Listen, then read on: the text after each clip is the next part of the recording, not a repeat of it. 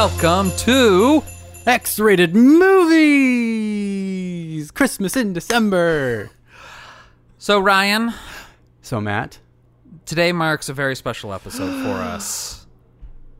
what could that be? This is our 200th regular movie. Oh my god. So you gotta get rid of all those bonus episodes. In the trash. Quick and Dirty's everything that's on the Patreon feed only, just in the garbage. Don't even consider Not up for consideration. When we're talking about just regular episodes, this is our 200th movie. Yeah, you pulled this card when we got, I think the 100th movie was Beetlejuice, It correct? was, Yeah. yes. Did you plan this? Because I think Beetlejuice and today's movie are kind of a piece. I did not plan it, like, really with great forethought or anything. Okay. You weren't like 100 episodes ago being like, I know what I'm going to do. Well, because there's a couple movies that I had planned for the Noel, and you kind of pushed my hand towards one over the other. Okay. So it was this or a different movie. Okay. So combination of things led up to this. We're talking in such like generalities. I know, very politic about it. As if you can't just look at the name of the podcast and know what movie we're talking What about. could we be talking about?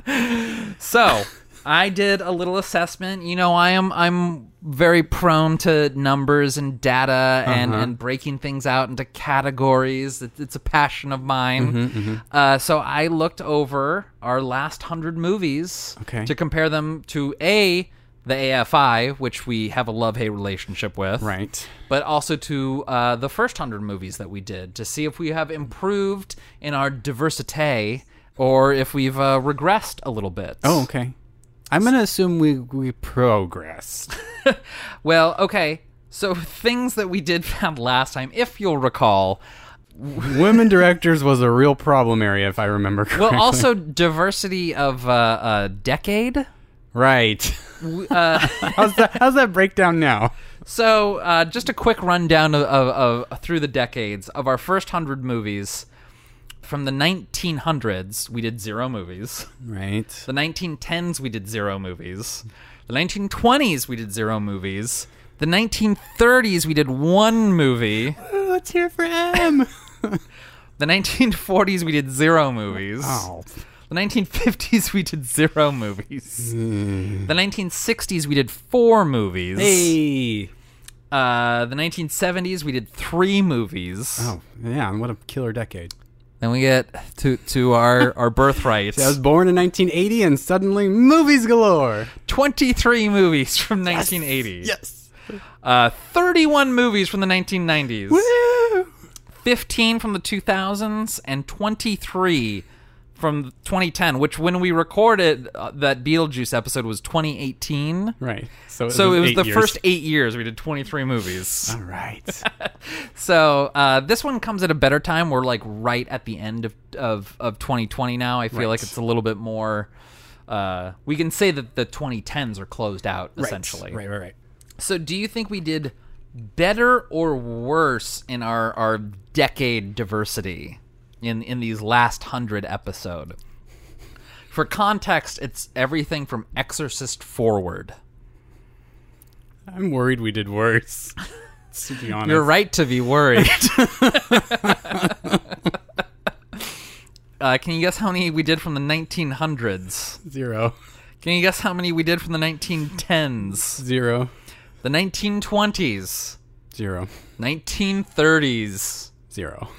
So, all right, we're already doing one worse. The 1940s. 0. We did 2. Oh, okay. Oh, yeah. So we would have done Something Like It Hot. Is that 50s? That was 50s. Okay. Okay. Just tell me. I don't know. Unfaithfully Yours and Rope, both Okay. from 1948. Hey, there's an improvement. So the 1950s. At least one. We in fact did 3 from the 1950s. Hey, okay. That's better. Yeah. With Some Like It Hot, Streetcar Named Desire, and then Vertigo, which was an AFI movie. But, Okay, yeah. so I don't know if you want to count those. 1960s. I'll bet we did about 4. We did exactly 4. Yeah, that sounds about right. Victim, High and Low, Purple Noon, and Dementia 13. You had me until the last one there. 1970s. I'll bet that went up as well. It did. We actually did 11 from that decade. There we go. I'm going to get some of those in there. So now we're entering our birthright decades. 1980s. I'll bet that went up too. We actually went down a little bit. Oh, no. Yeah, we only did 20 films from the 1980s. We got to get that back up this next 100. 1990s, up or down? I think that went down too. It did went down. We only did 21 compared to 31. Yeah, I feel like we were sensitive to that, or I was being sensitive to it. And then the 2000s? I think that probably went down. It went up. Oh, shit. 22 movies from the 2000s. Okay. And then the 2010s? That went up. It went down. Oh, okay. Yeah. 17 movies. We diversified in time a little bit. A little bit. Our average year from the first 100 movies was 1996. Okay. The average year for these last 100 movies, including today's movie, 1993. Hey! So, not a huge one. And then for our statistician listeners out there, I also did the median year. So if we lined up all the movies in chronological order, the exact middle year, 1993 as well. Hey. Right on target? Guess what year we did the most of? Oh, boy. I would say 77. Let's guess. You think we did more movies from 1977 than any other year? I don't know. 2008. Because that was the bad gay movie season. Oh. So we got Siren in the Dark, 3 Day Weekend, Frat House Massacre, all from 2008. Right. Sita Sings the Blues was also 2008. Okay. Synecdoche, New York. Right. Speed Racer. And everybody's favorite, Repo, the Genetic Opera. Hey, what a year. Yeah, banner year for us. So, now on to a breakdown. So I broke it down. AFI is famously not diverse. Right. If you break out their most recent list, 96 of the 100 movies are directed by cis hetero white men. Right. They have no female directors on the AFI, and only 2 are done by what I'm considering queer, and even then it's sort of a gimme. Mm-hmm. And then people of color, it's Spike Lee and M. Night Shyamalan. Like, And we're done. Not super diverse. So we, of course, are much better diversity-wise than them. I know our women numbers have to go up. Our women numbers went up a little bit. Oh, come on. We have 8 female directors from our last 100 compared to 6 Ow. from our first 100. I feel like I really tried, too. Well, when you only do one a season or something. Yeah. Because which some of these, like Siren in the Dark, like... Yeah. That was co-directed by a straight guy. In the Cut, which, Bettina McKelvey picked, technically. Sita Sings the Blues. We need to talk about Kevin. Stories We Tell. The Piano. Speed Racer. And then Near Dark. So, actually, you didn't choose that many. But I brought people on who did. Yeah. Like, Piano was more technically Darren. You did Speed Racer, but I did Near Dark, and we need to talk about Kevin. I did Sita Sings the Blues. You did. So, yeah, not great women numbers, but they're there. Yeah. We're better than the AFI. Okay, we can keep that. We can improve. It's room for improvement. People of color.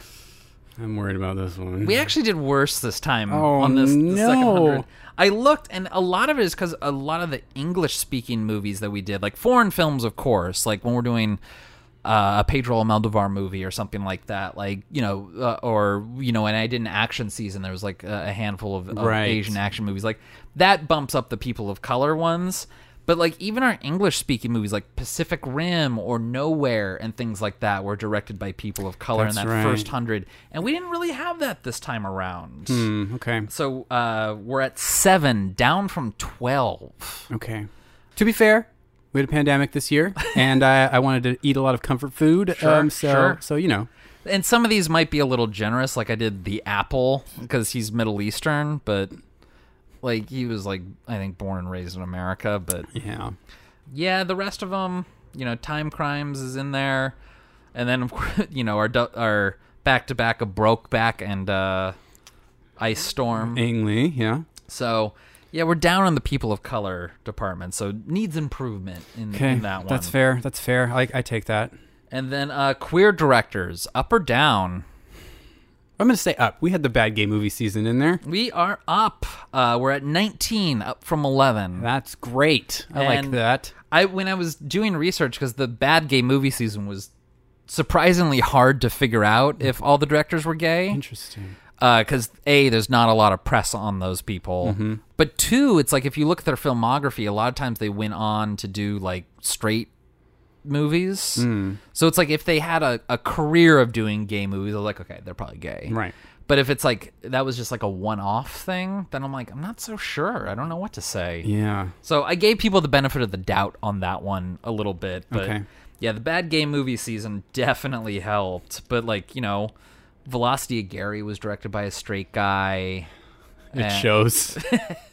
So that one wasn't as gay as I thought, but you know, you got Paris 559, Single Man, Desperate Living in Hairspray. Right. Then, of course, we get into Bad Gay Movie season, Altitude Falling, Testosterone, Pornography, A Thriller, 3-Day Weekend, Trip, Frat House Massacre, Socket, and Kaboom. Mm-hmm.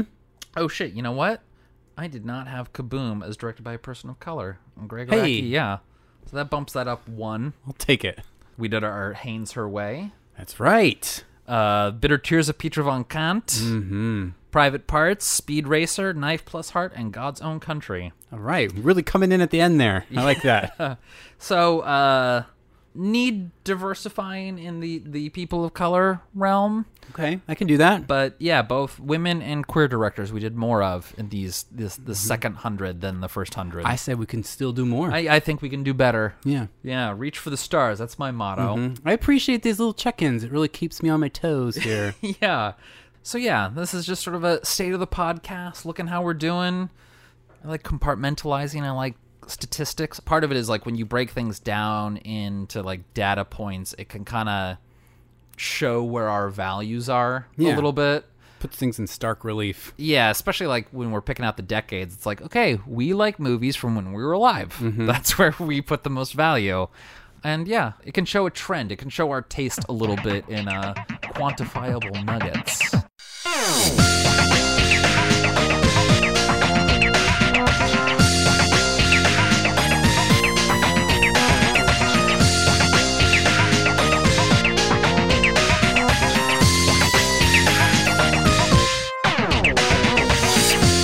Well, Matt, I think I'm going to use this as the perfect transition into today's movie, if you'll allow it. One of the big things I got from watching today's movie, which I'm going to let you introduce in just a minute, I'm going to let you finish, is that in the 80s, and probably thanks to Steven Spielberg in general, children and wonder became a thing that was marketable and was something that Hollywood was ready to jump on. Despite the fact that we've never done a Steven Spielberg movie. Right.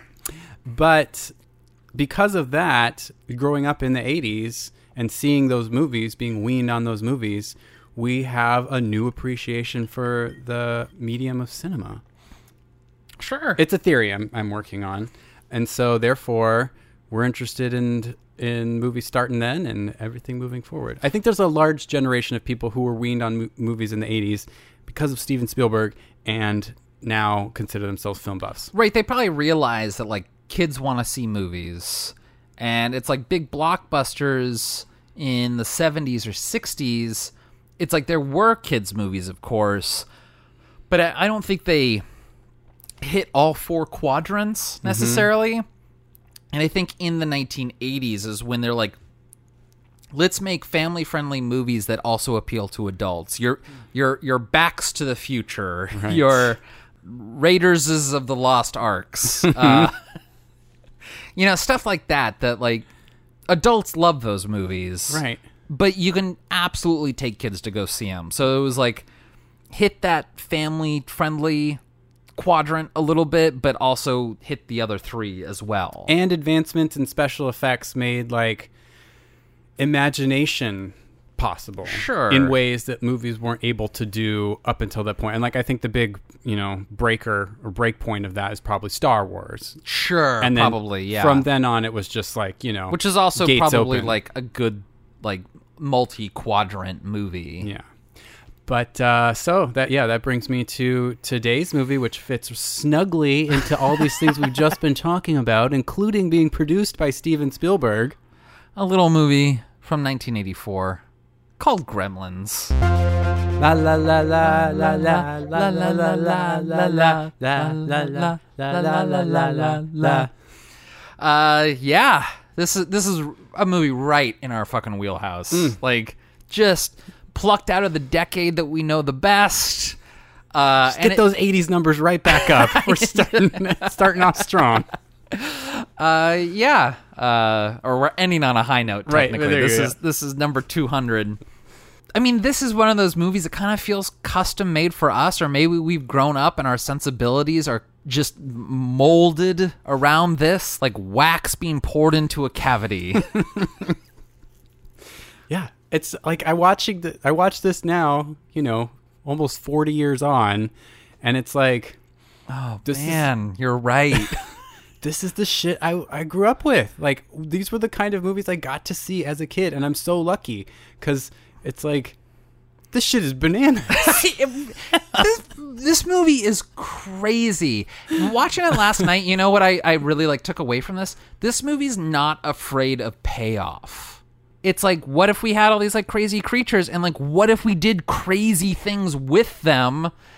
I mean, I don't want to like jump right into the deep end, but it's like, what if we put a head in a microwave? Like, We'll get to that kitchen scene. I have you mean the mother's killing spree? But yeah, and also it's not afraid to just be fucking entertainment the whole time through. Like, I feel like there's this is going to sound harsh.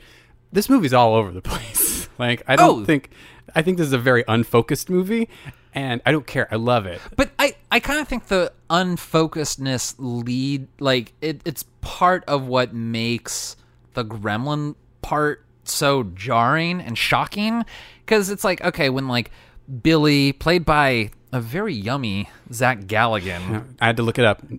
He's 20, so in this movie. Very hello, young man sort of look. I mean, there's a scene where he's like changing his shirt, and I'm like, whoo! Well, yes, you can come in and tell me about the Lord. But there's just a scene of him talking to Phoebe Cates. He's like walking her home and like walks her to her doorstep and like asks her if she's free on Thursday.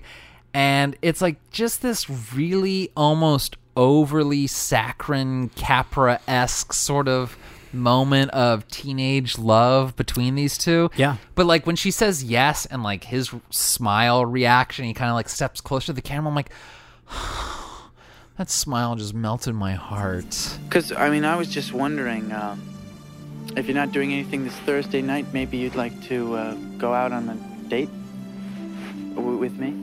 I'd love to. Oh, yeah?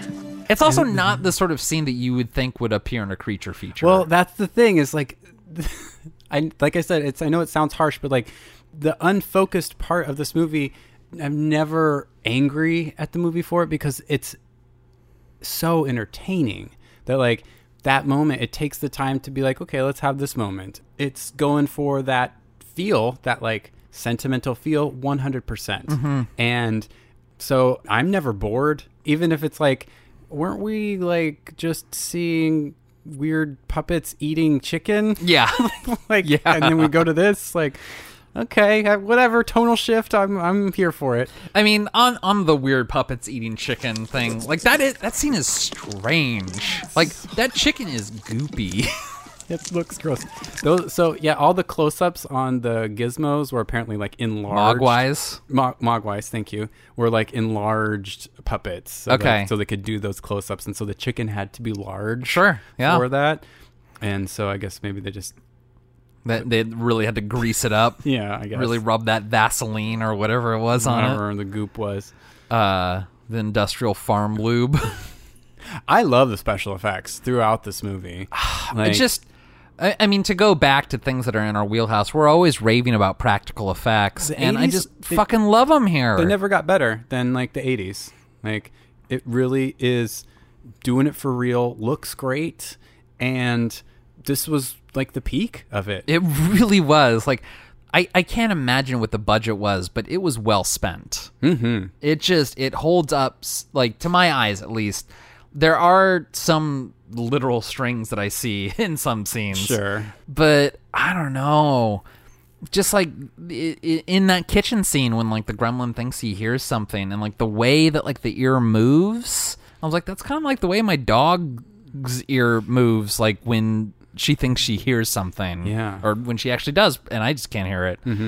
Because I guess they were going to try and use like chimpanzees in makeup, or like, you know, lower primates. Oh, that's not good. Yeah, instead of puppets, because they didn't think that they'd actually be able to like get the puppets to like move in a way that they wanted. And so like, well, we'll just dress up animals like gremlins, and we'll train them.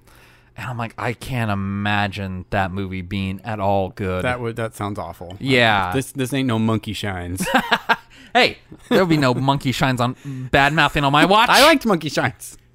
No, but like, just this movie's crazy because the tone is all over the place. But because the special effects and just the fun that this movie has with just being an entertainment fiasco craziness, I'm on board for there's it. like no table setting. Like, we never learn what a mogwai is. I feel like if this movie were made today, we'd have like some scene where it's explaining how mogwais are the genetic hybrid of some series of stupid animals that crossbred in some stupid scenario, and it's like we don't get any of that. And I'm like, I'm so happy that we don't. No, yeah. Like, I don't want to know why water, the most basic thing that we have on this they might as well be like allergic to oxygen. Why? Like, what? Ugh. What happens if it rains? They go in the snow constantly, and that does nothing. Like, that's snow, Matt. So, listen, the rules on the Mogwai. They're drinking beer at that bar. Like, what's the difference between the beer that they're drinking and like the chlorinated water that he jumps into? Like none of that made any sense to me. And then, of course, like... And then, well, just real fast, before we get to the third rule, which is a sticking point for me, it seems like Gizmo only births evil Mogwai. What's that about? Why is he the only good one? Well, I think all gremlins are inherently evil, and he's like a beta cuck. He's the oat boy beta cuck of the gremlin world. Okay. And he's just like voluntarily not reproducing because he knows that he's just going to raise a bunch of little shitheads. Right, because when Corey Feldman spills the water on him, you see him sort of sad about... You see Gizmo like kind of... Uh-oh. Here we go again. Yeah. Which, if I was Gizmo, knowing what the gremlins do, I'd be a lot more worried than oh, all right. I'd wear like a plastic suit around me all the time. He's like, you got some condoms? Like, let's wrap me up. I mean, I don't know. The gremlins themselves seem to be able to fashion clothing for themselves rather quickly. So that one flasher seemed to get a trench coat pretty quickly. Those carolers were like ready to go. Scarves, top hats. I was gonna say that one's wearing like a pork pie at some point. I did see that there was a puppet milliner credit in the movie, which I love.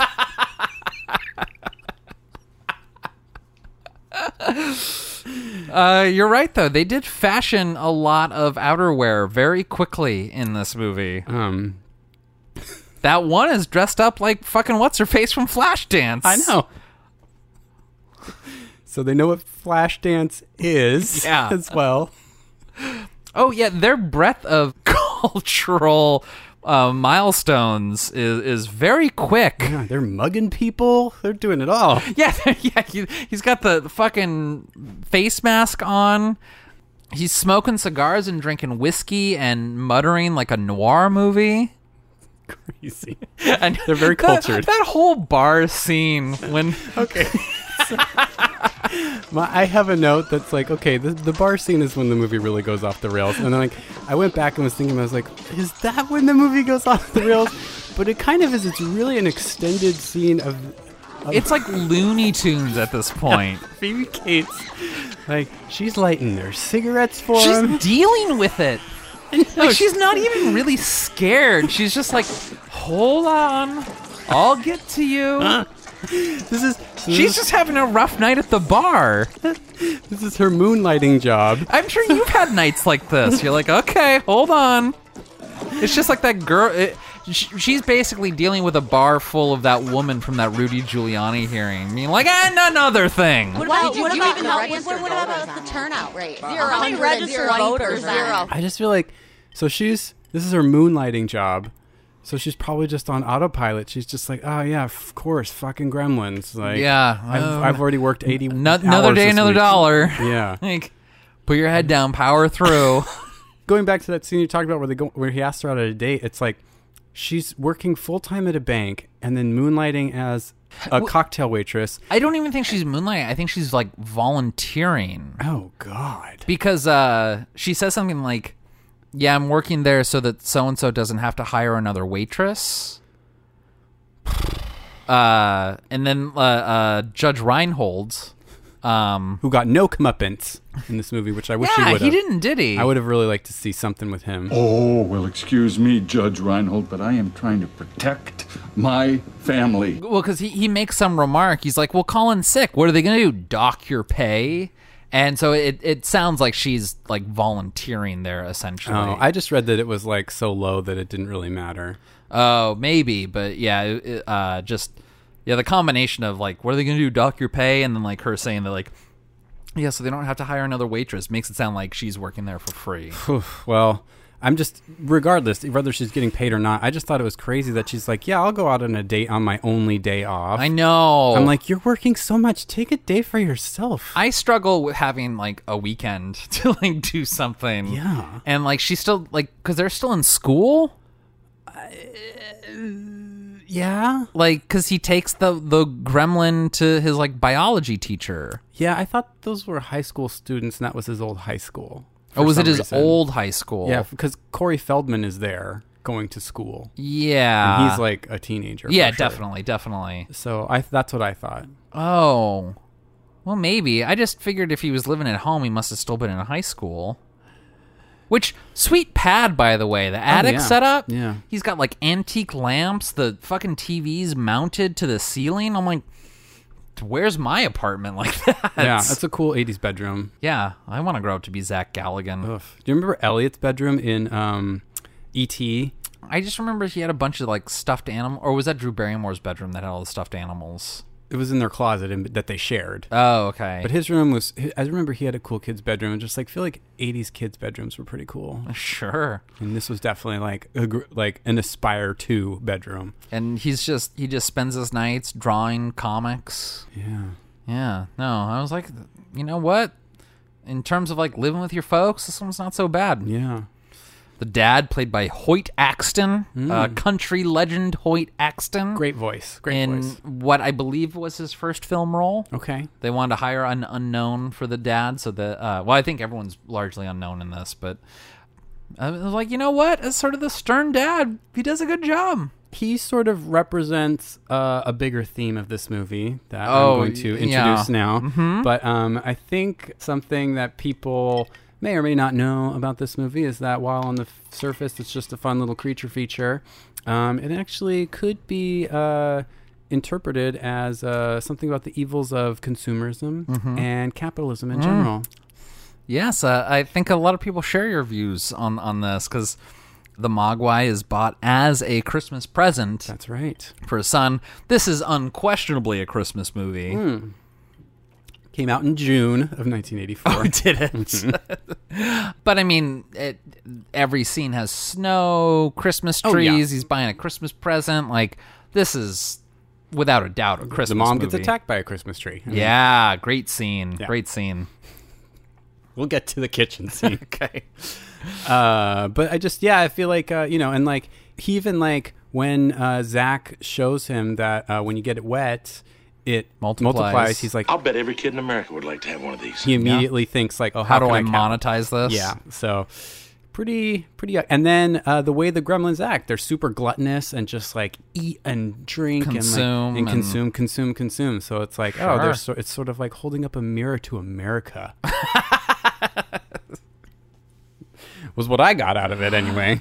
Yeah, I mean, I can see that. Like, there's a strong argument whether or not screenwriter Chris Columbus wrote that in. It's hard to say, but yeah, Hoyt Axton. I was trying to think. I was like, does he have a song? Like, did he have a hit? And I couldn't think of it, so I just imagined that his big hit is "Mothers Don't Let Your Boys Grow Up to Be Inventors," because he seems like he's got a shit job, and He's not. his very good at inventions are job. not very good. They're not very good. Mm-mm. So he's got what I already forgot the name of it. The pocket something Bathroom buddy. bathroom buddy. I'm like, that thing is so large and clunky. Can you imagine brushing your teeth with that? Just the thing's like the size of a mango, and you're supposed to keep it in your pockets. And like, yeah, it like operates like a Swiss Army knife, but with like bathroom utensils. But it's like, Who's carrying that around with them? do you really want like a toothbrush with like an 8-inch circumference handle on it?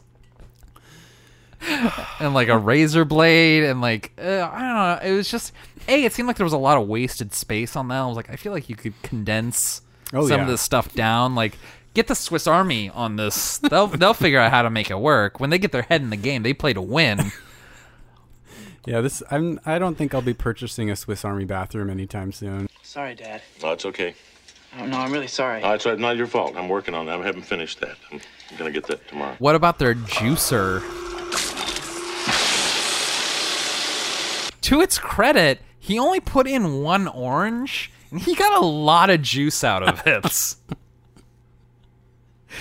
They just need to control where the juice goes. Maybe it needs like a big dome over it. Because I swear to God, he put in 1 orange and got a full carton's worth of orange juice out of it. So that just needed some fine Plus tuning. pulp. So. Yeah. The coffee thing, that's just a proto Keurig minus the mud. I don't think we can drink this. How do you feel about the there was like The smokeless ashtray, sure. which we don't really see how it works, but it made that habitual smoker cough like crazy. I remember those being sort of a thing, like Smokeless ashtrays? like ashtrays that would absorb smoke. Oh. I don't know if they like had little fans on them that would suck it in when you were resting your cigarette. Like smoking is just, culture is just a thing that's gone out the window. Yeah, Since thank like God. indoor smoking bans are gone. But like, yeah, ashtrays, like fancy ashtrays like that used to be a thing. Oh. So What were some of his other the egg inventions? cracking thing. Yeah. I love how whenever somebody has to use one of the inventions, they sort of look at it and sigh and they're like, okay, here we go. And good on that family. They're supporting him even though his inventions are shit. His inventions are shit, and he goes to that convention where Steven Spielberg is. He's like riding like the little moped around. I did like the convention shot. That was a lot of fun. And I think Frank Oz is in that shot someplace too. If I know memory serves. Jerry Goldsmith is composer. okay. So Which now we got to talk about the score. I know. Well, hold on before we get to put a short pin. We're gonna get right back to All it. right. I just want to say I liked in that scene when he's calling back at the convention. You see the like Jules Verne style time machine in the background. Okay. And he's like talking. He's like, "Oh man, these are good inventions." And then it cuts to the mom, and she's like, "Don't worry, honey, you'll sell." And then it cuts back, and then the time machine is gone, and there's people like looking around, like, "Where'd it go?" Oh, I missed that. And it's just like, see, that's the kind of shit that like you're just putting it in there for fun. I was gonna say you put a short pin in that because I have a background joke in a little bit too. Okay. But then what were we coming back to? Jerry the score. Goldsmith. Yeah, Jerry Goldsmith. Which the score in this is I'm also going to say unfocused, but to the movie's benefit. Yeah, he like weaves in Christmas music. Well, it's like there's a theme for Gizmo. Right. There's a theme for Phoebe Cates. I mean, there's just the Gremlins theme as well. When that comes on, and I remember like the second time I watched this movie, the first time I watched it, the biggest impression I got was the music at the end playing over the credits. And then I was like, I want to hear that fucking song. And then you're waiting and waiting and waiting, and it finally plays when he comes out of the garage in that plow. Yeah. I'm just like, yes! I remember like, I was smiling so big at that moment. You're referring to the scene where Murray Futterman, a.k.a. Trump's biggest supporter. He's so xenophobic. He's crazy racist. And everyone just deals with it. Those goddamn foreign gods, they always freeze up on you. Like, he hates anything that was not made in America. Like, holy God. Like, I know that people like that exist, but, like, just that open racism. Oh, yeah. It's not good. It's not good. Bad look, Dick Miller. So, yeah, Dick Miller, and I cannot remember the actress that plays his wife, but they were both in the original Little Shop of Horrors together. Oh, yeah, love that. So reunited like 30 years later. She's way too accommodating, by the way. He's abusive, and she's just like, oh, honey. Yeah, he was Seymour, and then she was Audrey. I like that. So maybe this is a unofficial sequel to Little Shop of Horrors, and this is how they go out. Yeah. Oh. The alternate timeline where they don't die in the actual at the hands of Audrey 2. Yeah, alternate timeline. They still get it by like little green men. Yeah. How about that? I like that. No, the score to this, because like as unfocused as it is, it matches the mood of the scene consistently. Like when Mrs. Deagle is like walking and it has like the farty synth sounds. I was like, yeah, she's sort of a party pooper. Like you should have fart noises here. Boy, she gets her comeuppance. Yes, and I almost want it to be a little worse. Like when she's talking about torturing the dog. I'll catch the beast myself. Then he'll get what he deserves. A slow, painful death. Maybe I'll put him in my spin dryer on high heat. That'd do it all right. And then we see Barney get tortured at one point. Yeah. I'm just like, she needs it. She needs to really suffer. She's a cat person, though. Yeah. I had a little like moment where I was like, who's that? Because her wig wig was off. Yeah. I was like, I don't remember. Yeah, what was that on her head? I don't remember this character. And then I figured it out. But like, she does have a pretty glorious death.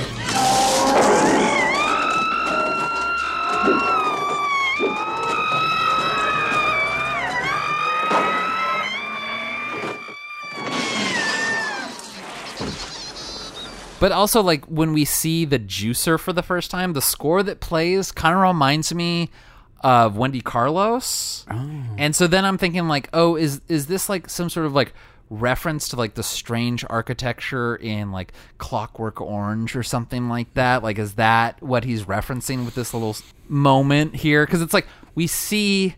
And it's sort of from like an aggrandizing angle, this juicer. Yeah, it's like a before pyramid. it kind of goes out a little bit, and then like Billy comes in. Sure, but why yeah, not? I just kind of feel like that was like just a quick reference to Wendy Carlos. I'm going to take this moment to pivot to something that I noticed while watching this that I think is important, because throughout the movie there's like a reverence for the love of movies in general. They're constantly watching movies. Sure, because like Invasion of the Body Snatchers is playing at one point. Right. There's... Oh, shit. I don't know what that Clark Gable movie that was playing that like Gizmo channels at the end. Right. They have there's like the movie cinema that is also in Back to the Future. Yeah. That is showing... yeah, the whole set's from Back to the Future. Right. Like... That like movie theater and like the street that they're always on. I was like, this is the one that Michael J. Fox has to drive through to exactly. Get That's back Hill to Valley. the future. And then there's like movie posters, and I just saw a lot of times where it just seems like this movie is aware that it's pointing out that it's also part of this canon. Like it's just it's like I belong with these other movies. Like as weird and as crazy as this movie is, and like the Gremlins go and watch fucking Snow White. So it's like they're undoing. Yeah, and it's like it just shows there's like a reverence to movie making in general that makes me feel like the moments when they're like showing off the special effects and stuff, they're like, this is what movies look like in 84. Yeah. And like, this is what they look like in the past. Like, it just has a real awareness of where it's fitting into the history of cinema that I was surprised. It feels sophisticated. And the mom's watching It's a Wonderful Life. Exactly. Yeah. At some point. Yeah. Like near the beginning of the movie. There's all sorts of like movie references throughout the film.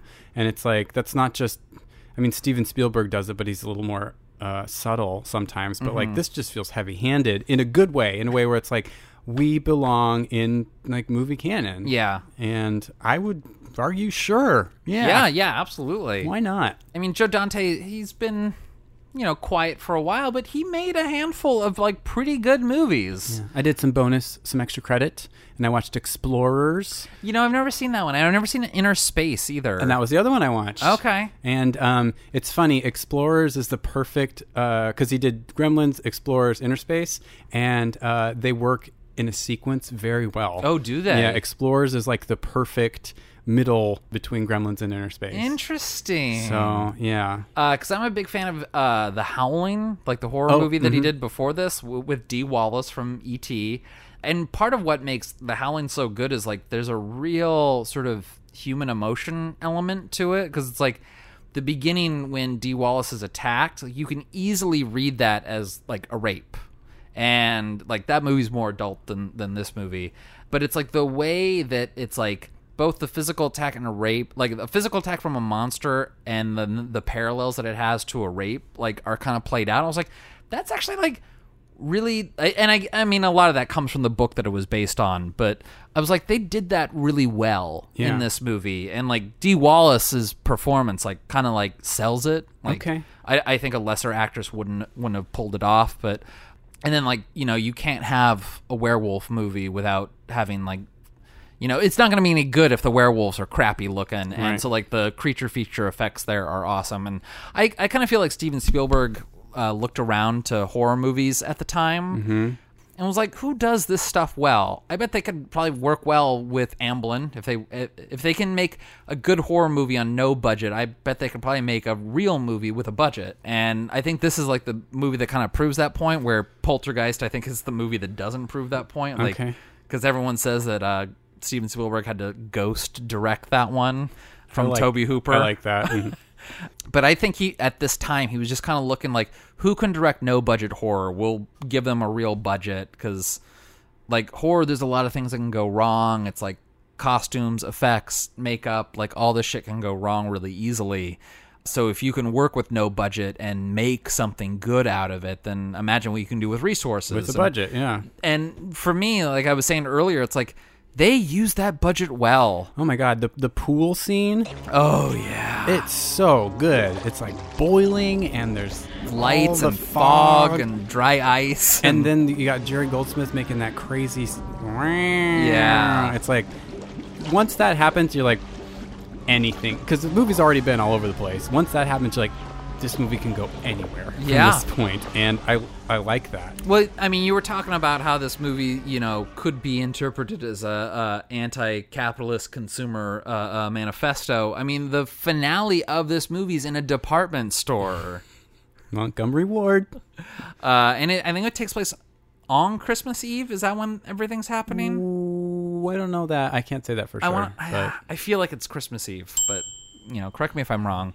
But, the big showdown is in a department store. I love it. And the department store sequence is so fun. You talked about this way in the waybacks with Universal Soldier 4. Oh, God, episode 17 or something? Yeah, where they have a fight that takes place in a sporting goods store. Okay. And it's like, that's a mall or a department store is the perfect place to have like a fight sequence because there's so many things you can use as implements. I like fight sequences where people use everyday objects. And so a department store is fun because there's a lot of different everyday objects in there. It's like, it's not unreasonable that there's a chainsaw there. Yeah, it's and a baseball bat right next to each other. Yeah, or a speaker, a boombox, I guess I should say. Sure. You know, and a Barbie car. Yeah, it's like it's believable that all this stuff is there, and so it kind of creates a wild card element while still like being confined to the rules of their environment.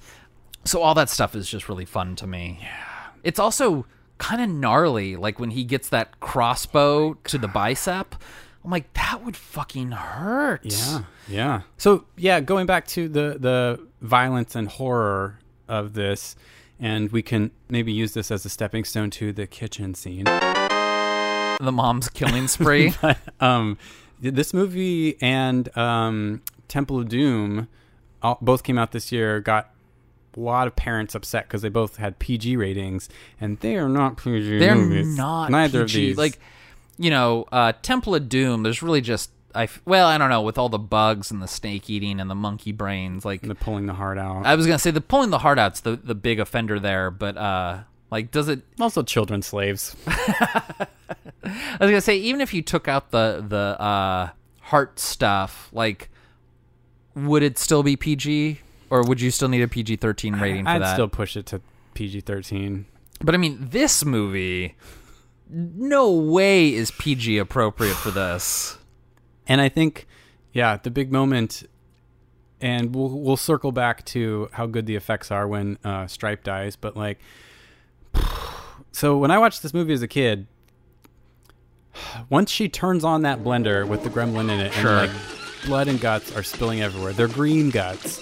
But it was like, I don't think I should be watching this. This one's actually kind of scary. Like, last time I watched this was a couple years ago with my ex Michael, and he didn't know anything about gremlins. Like, he didn't know what they looked like. He didn't know what a Mogwai was. He didn't know what Gizmo was. Wow. So, like, it was really fun watching this with someone who was going in 100% fresh. Mm-hmm. And so it's like when they multiply and they eat and they turn into cocoons, he's like scratching his head. He's like, aren't they mammals? Why are mammals going into this pupa stage?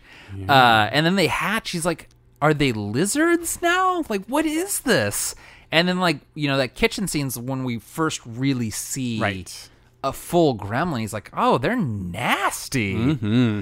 But there's a lot of stuff in that kitchen scene that, like, I would almost teach at a film school if I was a teacher. So it's like the mother goes up to the attic to kind of poke around, and then the Christmas song comes on. Right. Like, I don't know if it was Bing Crosby or somebody. I can't remember. But to me, that scene is so good at, like, the reverse of what we're expecting. Like, in a scene like this, you anticipate, like, scary music to play. And so to have it be wholesome music that's playing, but that is still ratcheting up the tension, like, that's a good inversion of expectations, I feel. And then, like, she goes down, turns off the record, you see the shadow of that one gremlin. You also see all their, like, handprints all over everything. Right. I never noticed that before, and I really enjoyed that. It's really good foreshadowing to when we actually finally see, like, the creature eating the gingerbread cookie. And it gets dead, and then the next one, she is tossing plates at her, and she comes at it with a fucking knife. Get out of my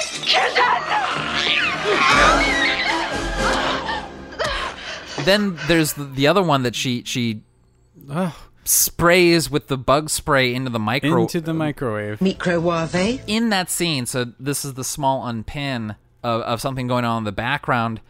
When the camera's cutting to her looking at the microwave, the stabbed gremlin is still writhing in the background. No. And you can see that it has a knife in its chest and that it's, like, trying to pull the knife out. Wow. And then, so it's like, but you're watching her watch the microwave, and then, like, you see the gremlin in the microwave, and it's like the way that it explodes. I'm like, this is where I'm saying, like, the movie's not afraid of payoff. it's like we're always told, like, you know, you can't put certain things in the microwave. Certainly don't put living things in the microwave. What happens if you do? Yeah. And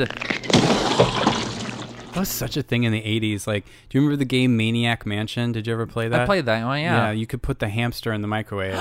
Yeah. I don't remember that. Yeah, you could do that. And, like, I just remember growing up, like, hearing stories about people who put babies in microwaves and things like that. And it's like, oh, it's such an urban legend. Yeah, I don't know when microwaves really, like, came onto the market. It was probably, like, the 70s. But yeah, 60s, I think by the 80s, they were probably a regular household fixture. Yeah. And, yeah, it just...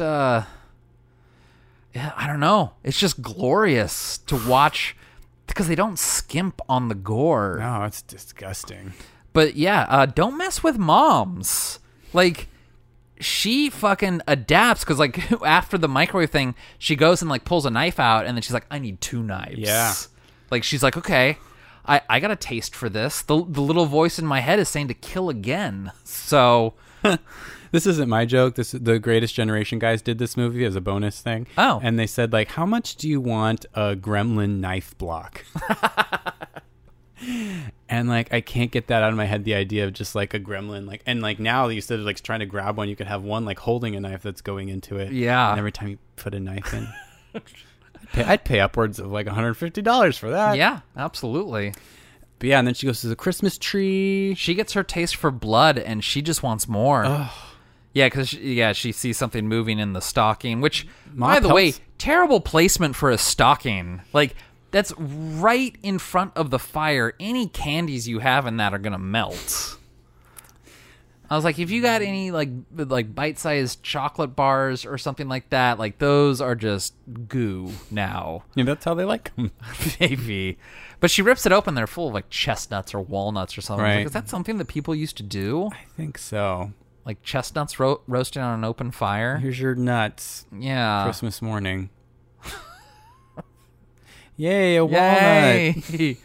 I can't open this.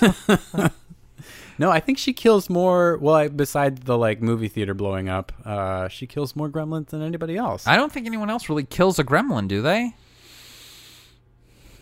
Yeah, unless you count Gizmo. Yeah. But, yeah, no. Like, she like, gets it. Like, she decides, like, I'm going to murder these things. Yeah. And she's good at it.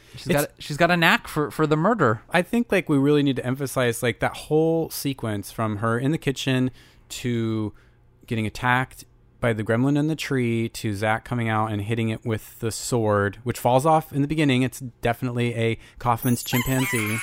Oh, sure. Is very tense and scary. Like, so yeah, Billy does kill one because he cuts the head off that one, and the head goes in the fire. Right. And, like, that's also payoff. Like, a screaming monster head in a live fire?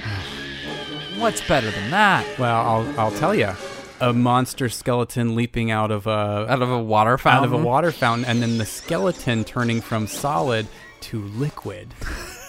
It's so good. Like, it's some of the best effects I've ever seen. I guess the original script didn't have Gizmo pulling up the light. Oh. Like, Billy came in and shot it or something like that. And Steven Spielberg was like, we need to have Gizmo, like, get the final blow. Like, I heard they were going to kill off Gizmo, and then they're like, no, come on, Gizmo has to be here the whole time. It's like, yes, of course he does. She does. I don't know. Yeah, we don't know how they identify. It is right to have Gizmo get the final blow. Yeah. And, like, the gnarly sun death is so good, because we also haven't really seen visually how when a evolved gremlin hits water. Like, we see the one go in the pool and we know what happens, but, like, this is like the bubbles on the back start forming, and then the sunlight hits it and it just starts eating it away, and it's like layer by layer we get, like, deeper in, its eyes turn all white, look like they're popping out. Yeah, and it's just gnarly, and it's like, it's a good villain death. When they showed Marley looking at it, did you think that Marley was going to go try and lick it? No. Oh, I was like... Was her tongue hanging out or something? No, but just the way Marley was looking at the... Like, dogs like gross stuff. Like, when they go up and smell, like, vomit in the streets or whatever. Barney. I'm sorry. Yeah. Marley's the movie about the dog that dies. Spoiler alert, Marley and Me the dog dies? I think so, yeah. Oh, man. Well, in my octopus teacher, the octopus dies. How dare you? I really liked that, by the way. Oh, did you? Isn't it just some guy that follows an octopus around and then the octopus dies? Did you not see it? No. Because I could figure out what happened without watching it. Oh my god, okay. We're talking off pod. Yeah, the movie theater scene that like precedes that, there's a lot of stuff in there that I like that I'm not entirely sure how they did. Like when they're backstage and like the movie's playing, was the movie actually playing? Where they're like, we gotta get Snow White and the Seven Dwarves like playing on this big screen while they show them like walking around? I think so, yeah. I was gonna say it looks good. It doesn't look like it was green screened or something. No, I think it's projected on there. And then like when the movie cuts out and like the gremlins can see their shadows, and then you see it from the other side, and it's like animation of like all the gremlins hopping up. But I was like, I like that animation because they kind of look even like more vicious a little bit in the animation here. Yeah, there's some stop motion animation too, like when they show them coming out of pool. the YMCA. Yeah, that's good stuff too. I like all that. Yeah, you just get all these like all the practical effects techniques are thrown into this movie. So on the topic of the rules, are these not the vaguest rules you've ever seen or heard of? Usually I can suspend my disbelief enough, but it's a real sticking point with After Midnight because time is so relative.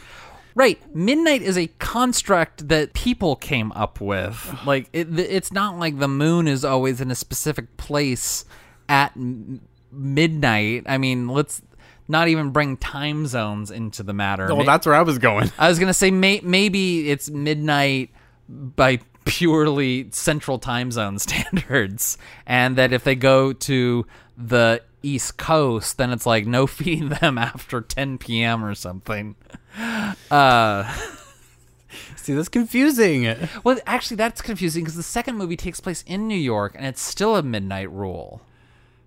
What about daylight savings time? Does that affect this? What if you're in a plane and you cross time zones and he's got like a sesame seed or spinach stuck in his mouth? And then he eats that afterwards. Yeah. Yeah, exactly. Does that count as eating? Yeah. How many calories cause this transformation to happen? And if they can't drink water, like how do they literally live? But it's like we also see them like in the snow. We see them drinking beer. That one, like, noir protagonist one is, like, drinking whiskey. Can they eat watermelon? I was totally thinking, I was like, what? Yeah, what's the watermelon situation like for them? Like, I really hate these rules, to be honest. They're kind of a sticking point. I also feel like the bright light rule is very flexible. Mm-hmm. As there's a bunch of scenes where I'm like, it's pretty brightly lit in here, and Gizmo seems fine. I know a cinema is dark, but sometimes when the screen comes on and it's like... It's bright white? Yeah. And like the light from the projector is like hitting the gremlins at several points. But it's like the match light, the Phoebe Cates light is too bright for that one gremlin. Right. And so, like, when they blow up in the fire, is it also the brightness of the explosion that kills them? I mean, this is where it's probably a good point to to just say. ultraviolet light? Yeah, I don't know. Like, if I do a dark light, does that also kill them? Yeah, what about black light? Does that work? Yeah. I don't know. There's just is like... it, like LEDs, would those be okay, or is that too bright? I like so many unanswered questions. Let's see. Okay, so one other thing we haven't covered yet. Phoebe Cates' monologue about her dad dying. It was Christmas Eve. I was 9 years old. Me and Mom were decorating the tree, waiting for Dad to come home from work. A couple hours went by. Dad wasn't home. This is a very polarizing thing. Yeah, how do you feel about it? I'm okay with it, but only on the idea that it's supposed to be like so dark that it turns around to be funny. Do you feel that way? A little bit. Like, it's so out of place that I find it funny. Christmas Day came and went, and still nothing. So the police began a search. 4 or 5 days went by. Neither one of us could eat or sleep. Everything was falling apart. I don't know. No. As soon as she starts in, it's like, I was 9 years old. It was Christmas Eve. I'm like, oh, great. Here we go. And it's like, I don't know. I watched this movie as a kid, and we had a fireplace. So, like, the thought of, like... Which, my dad... honestly, has there ever been a fireplace that, like, someone could conceivably sneak down? No way. That's what makes Santa magical. But, like, I just remember, like, looking over at the fireplace while watching this movie and thinking, like, you know, my dad could be dead in this for days, and we wouldn't know. The house was freezing, so I went to try to light up the fire, and that's when I noticed the smell. Firemen came and broke through the chimney top, and me and Mom were expecting them to pull out a dead cat or a bird, and instead they pulled out my father.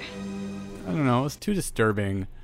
I mean, maybe for like a kid's movie, but I don't know. Yeah, as an adult now, I was kind of like, okay, I can see why Joe Dante pushed to keep this in, because it sounds like Spielberg wanted to take it out. He's like, this is too dark. Yeah, I couldn't tell you why it's I'm there. on the fence, I guess. Just, it's so dark that it turns around to be funny a little bit to me. I was like, this is like absurd, at this point. Yeah. I don't know. It's like, I want it to be, I don't know. This is the only thing I can think of, but like, have it not be like, I smelled his body rotting, but like, it smelled like poop because he pooped his pants or something. Like, it needs to be a little more openly maybe? Comical. Yeah. Like he slipped on a banana peel or something like that, where it's like, just take it to that place, because it's like, it's too, and it's like, and this is not Phoebe Cates' problem, but it's like she plays it so straight. Sure. That you're like, this is Fuzzy Winkle's old rubber chicken factory. Yeah. I can't. She's upset about it, and so yeah. I'm upset. Like, I can't like take it to the funny place.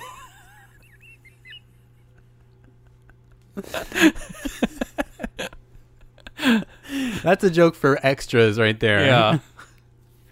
It's coming up if it hasn't come out already. So, I don't know. I'm kind of on the fence about it. Yeah, I mean, if you cut it out, I don't think I'd miss it. But at the same time, it's like I don't want to go to bat for it, but when I watch it, it doesn't necessarily take me out. It's just, it seems like it's so dark that it like just turns around to being like absurdly funny. Yeah, and I mean, if it has a place in any movie, it's this bananas cuckoo thing. Let's imagine how Judge Reinhold could have gotten his. Proper comeuppance for Judge Reinhold. His whole thing was like, should there have been a courtroom of gremlins? And like, guilty. Yeah, exactly. And they sentence him to some really painful gremlin-related death. Yeah, his whole thing was capitalism, synergy. He's like, you got to jump on that. Don't badmouth synergy. So he should be sent to... They stuff him full of dollar bills in his mouth, and he chokes on them. I was going to say, some bank-related death would be good, because he's like, by 30, I'll be a millionaire. Yeah. Or in proper Looney Tunes fashion, a safe would be dropped on his head. There we go. I like that. Take that, Judge Reinhold.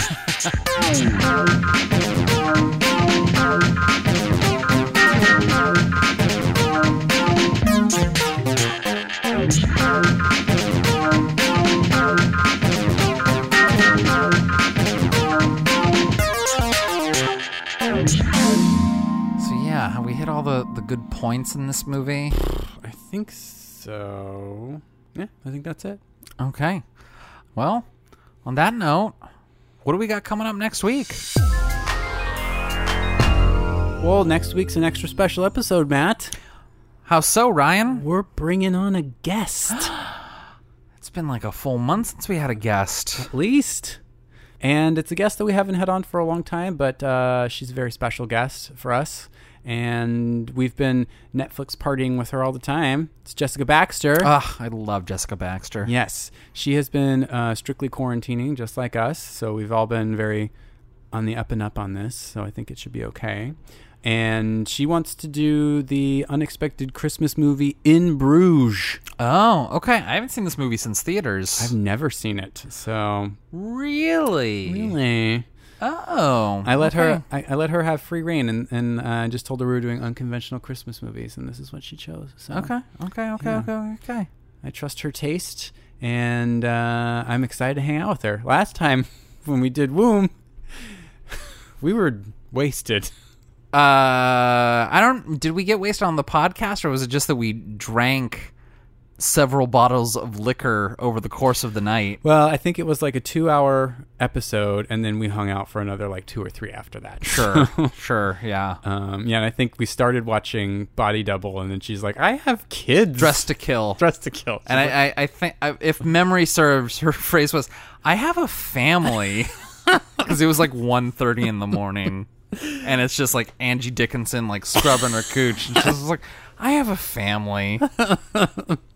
So we'll see what happens this time. Always fun with her though, and can't wait to do a movie we've never seen. So. Yeah. No. The writer director Martin McDonagh, I'm a big fan of. Oh yeah, so. you like him. So yeah, cool. All right. Well, until then, I think it's time that we plug our junk and then get the fuck out of here. Patreon, sordid topic of coin. If you want to support us in the most appreciated way, that is the way to do it. Patreon.com/xratedmovies. Yeah, it's all month long. We're churning out. Sign up now, because there's just buttloads of Xmas goodness. Yeah, and then there's just more coming out. Next month, we've got a bunch of special stuff coming out too. So Patreon.com/xratedmovies. Outside of that, the freest way to show your support is to leave us love. This is probably the second most appreciated way from us to show your appreciation. Your Apple Podcast, your Stitchers, your Overcasts, your wherever you get podcasts. Yeah, we haven't gotten a review in a while, and they love them. They warm my cockles. Make that your Christmas gift to us. Warming Ryan's cockles. You can also just reach out to us and chat if you want. We're on Twitter, xratedmovies, Facebook, Rated X Movies. We have an email, x.rated.movies@gmail.com. And if you just like to watch, you can go to our website, xratedmovies.com. If you don't want to interact, that's fine. Yeah. No judgments. But yeah, I think that's about it. Yeah. This was fun. I enjoyed revisiting it, and I enjoyed talking about it with you. Good. Yeah. All right. Until next week. Keep reaching for that rainbow. Bye.